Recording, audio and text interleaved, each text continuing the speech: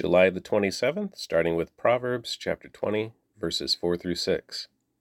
Those too lazy to plow in the right season will have no food at the harvest. Though good advice lies deep within the heart, a person with understanding will draw it out. Many will say they are loyal friends, but who can find one who is truly reliable? Psalm chapter 21, verses 1 through 13. For the choir director, a psalm of David. How the king rejoices in your strength, O Lord! He shouts with joy because you give him victory. For you have given him his heart's desire. You have withheld nothing he requested. You welcomed him back with success and prosperity. You placed a crown of finest gold on his head. He asked you to preserve his life, and you granted his request. The days of his life stretch on forever. Your victory brings him great honor, and you have clothed him with splendor and majesty. You have endowed him with eternal blessings and given him the joy of your presence. For the king trusts in the Lord. The unfailing love of the Most High will keep him from stumbling. You will capture all your enemies. Your strong right hand will seize all who hate you. You will throw them in a flaming furnace when you appear. The Lord will consume them in his anger. Fire will devour them. You will wipe their children from the face of the earth. They will never have descendants. Although they plot against you, their evil schemes will never succeed, for they will turn and run when they see your arrows aimed at them. Rise up, O Lord, in all your power. With music and singing, we celebrate your mighty acts. Romans 10, verse 14 through chapter 11, verse 12. But how can they call on him to save them unless they believe in him? And how can they believe in him if they have never heard about him? And how can they hear about him unless someone tells them? And how will anyone go and tell them without being sent? That is why the scriptures say, how beautiful are the feet of messengers who bring good news.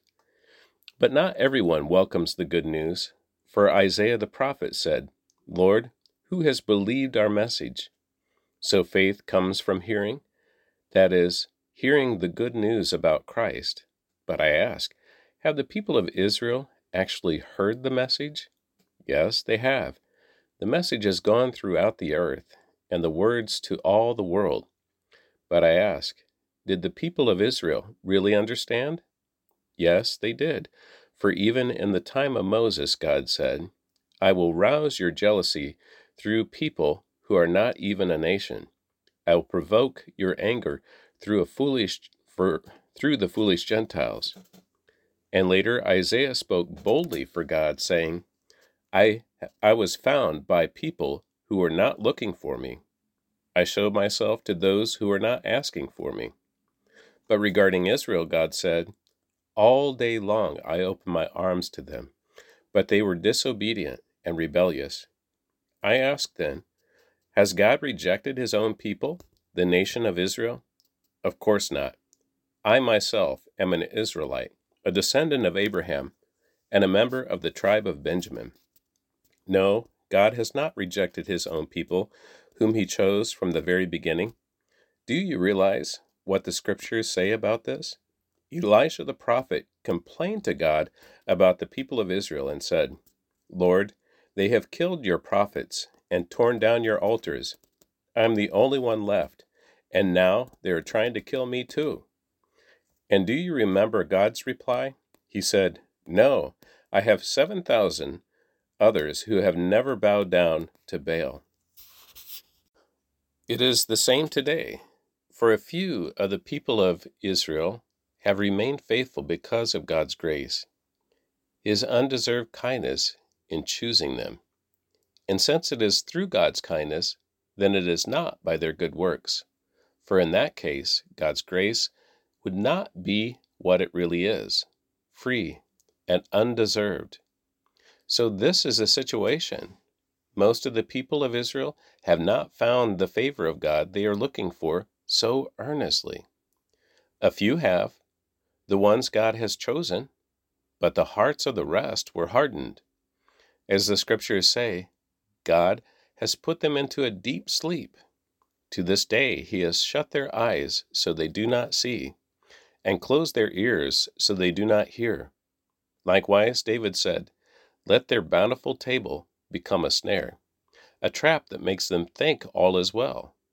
Let their blessings cause them to stumble, and let them get what they deserve. Let their eyes go blind so they cannot see, and let their backs be bent forever." Did God's people stumble and fall beyond recovery? Of course not. They were disobedient, so God made salvation available to the Gentiles. But he wanted his own people to become jealous and claim it for themselves. Now, if the Gentiles were enriched because the people of Israel turned down God's offer of salvation, think how much greater a blessing the world will share when they finally accept it. 2 Chronicles chapter 19, verse 1 through chapter 20, verse 37. When King Jehoshaphat of Judah arrived safely home in Jerusalem, Jehu, son of Hanani, the seer, went out to meet him. "Why should you help the wicked and love those who hate the Lord?" he asked the king. "Because of what you have done, the Lord is very angry with you. Even so, there is some good in you, for you have removed the Asherah poles throughout the land, and have committed yourself to seeking God." Jehoshaphat lived in Jerusalem, but he went out among the people, traveling from Beersheba to the hill country of Ephraim, encouraging the people to return to the Lord, the God of their ancestors. He appointed judges throughout the nation in all the fortified towns, and he said to them, "Always think carefully before pronouncing judgment. Remember that you do not judge to please people, but to please the Lord. He will be with you when you render the verdict in each case. Fear the Lord and judge with integrity, for the Lord our God does not tolerate perverted justice, partiality, or the taking of bribes." In Jerusalem, Jehoshaphat appointed some of the Levites and priests and clan leaders in Israel to serve as judges for cases involving the Lord's regulations and civil disputes. These were his instructions to them. "You must always act in the fear of the Lord, with faithfulness and an undivided heart. Whenever a case comes to you from fellow citizens in outlying town, whether a murder case or some other violation of God's law, commands, decrees, or regulations, you must warn them not to sin against the Lord, so that he will not be angry with you and them. Do this, and you will not be guilty. Amariah, the high priest, will have final say in all cases involving the Lord. Zebediah, son of Ishmael, a leader from the tribe of Judah, will have final say in the civil cases. The Levites will assist you in making sure that justice is served. Take courage as you fulfill your duties, and may the Lord be with those who do what is right." After this, the armies of the Moabites, Ammonites, and some of the Meunites declared war on Jehoshaphat. Messengers came and told Jehoshaphat, "A vast army from Edom is marching against you from beyond the Dead Sea. They are already at Hazazon Tamar."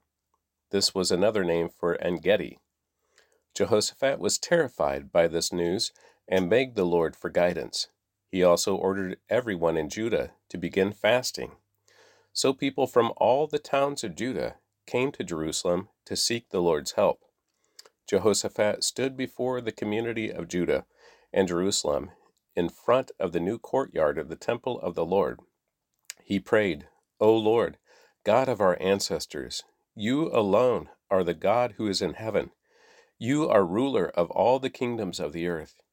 You are powerful and mighty. No one can stand against you.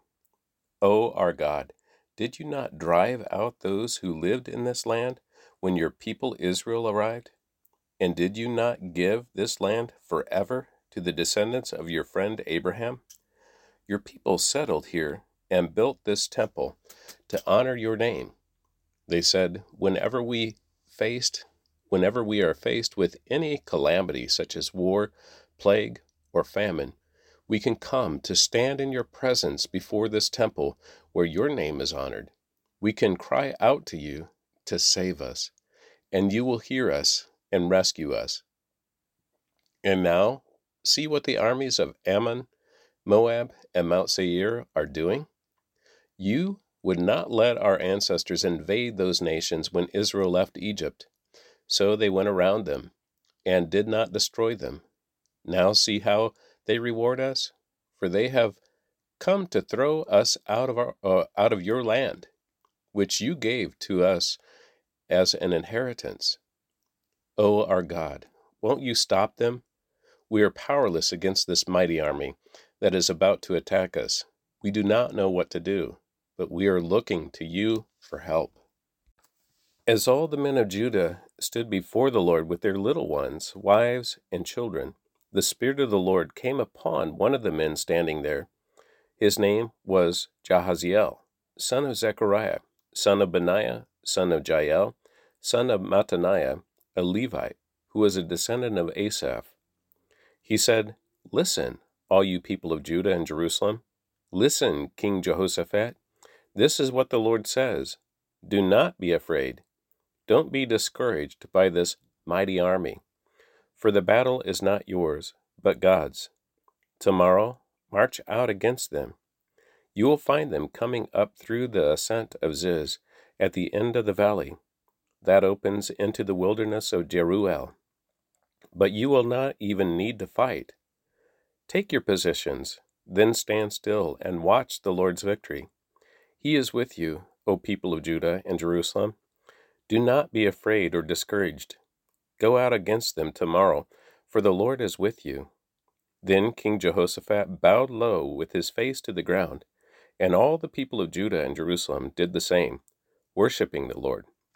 Then the Levites from the clans of Kohath and Korah stood to praise the Lord, the God of Israel, with a very loud shout. Early the next morning, the army of Judah went out into the wilderness of Tekoa. On the way, Jehoshaphat stopped and said, "Listen to me, all you people of Judah and Jerusalem. Believe in the Lord your God, and you will be able to stand firm. Believe in his prophets, and you will succeed."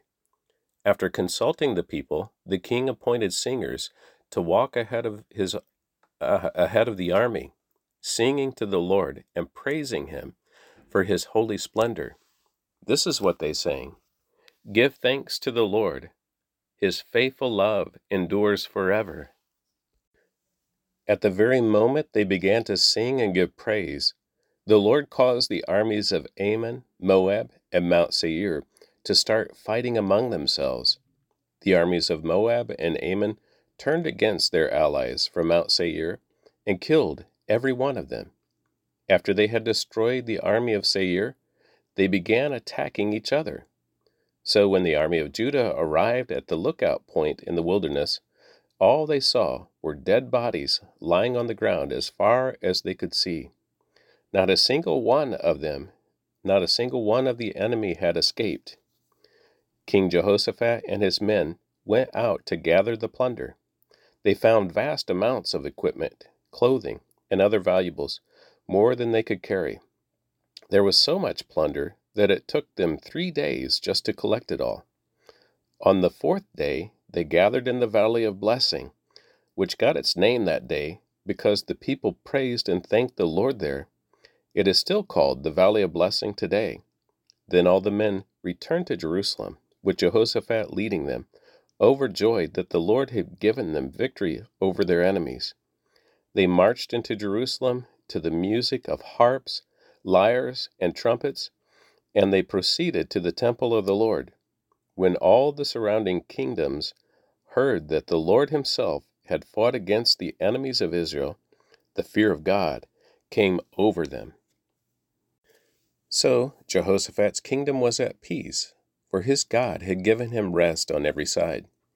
So Jehoshaphat ruled over the land of Judah. He was 35 years old when he became king, and he reigned in Jerusalem 25 years. His mother was Azubah, the daughter of Shilhi. Jehoshaphat was a good king, following the ways of his father Asa. He did what was pleasing in the Lord's sight. During his reign, however, he failed to remove all the pagan shrines, and the people never fully committed themselves to follow the God of their ancestors. The rest of the events of Jehoshaphat's reign, from beginning to end, are recorded in the record of Jehu, son of Hanani, which is included in the book of the kings of Israel. Sometime later, King Jehoshaphat of Judah made an alliance with King Ahaziah of Israel, who was very wicked. Together, they built a fleet of trading ships at the port of Ezion-Geber. Then Eleazar, son of Dodavahu, son of Mareshah, prophesied against Jehoshaphat. He said, "Because you have allied yourself with King Ahaziah, the Lord will destroy your work." So the ships met with disaster and never put out to sea. And that's the reading of the Word for July the 27th.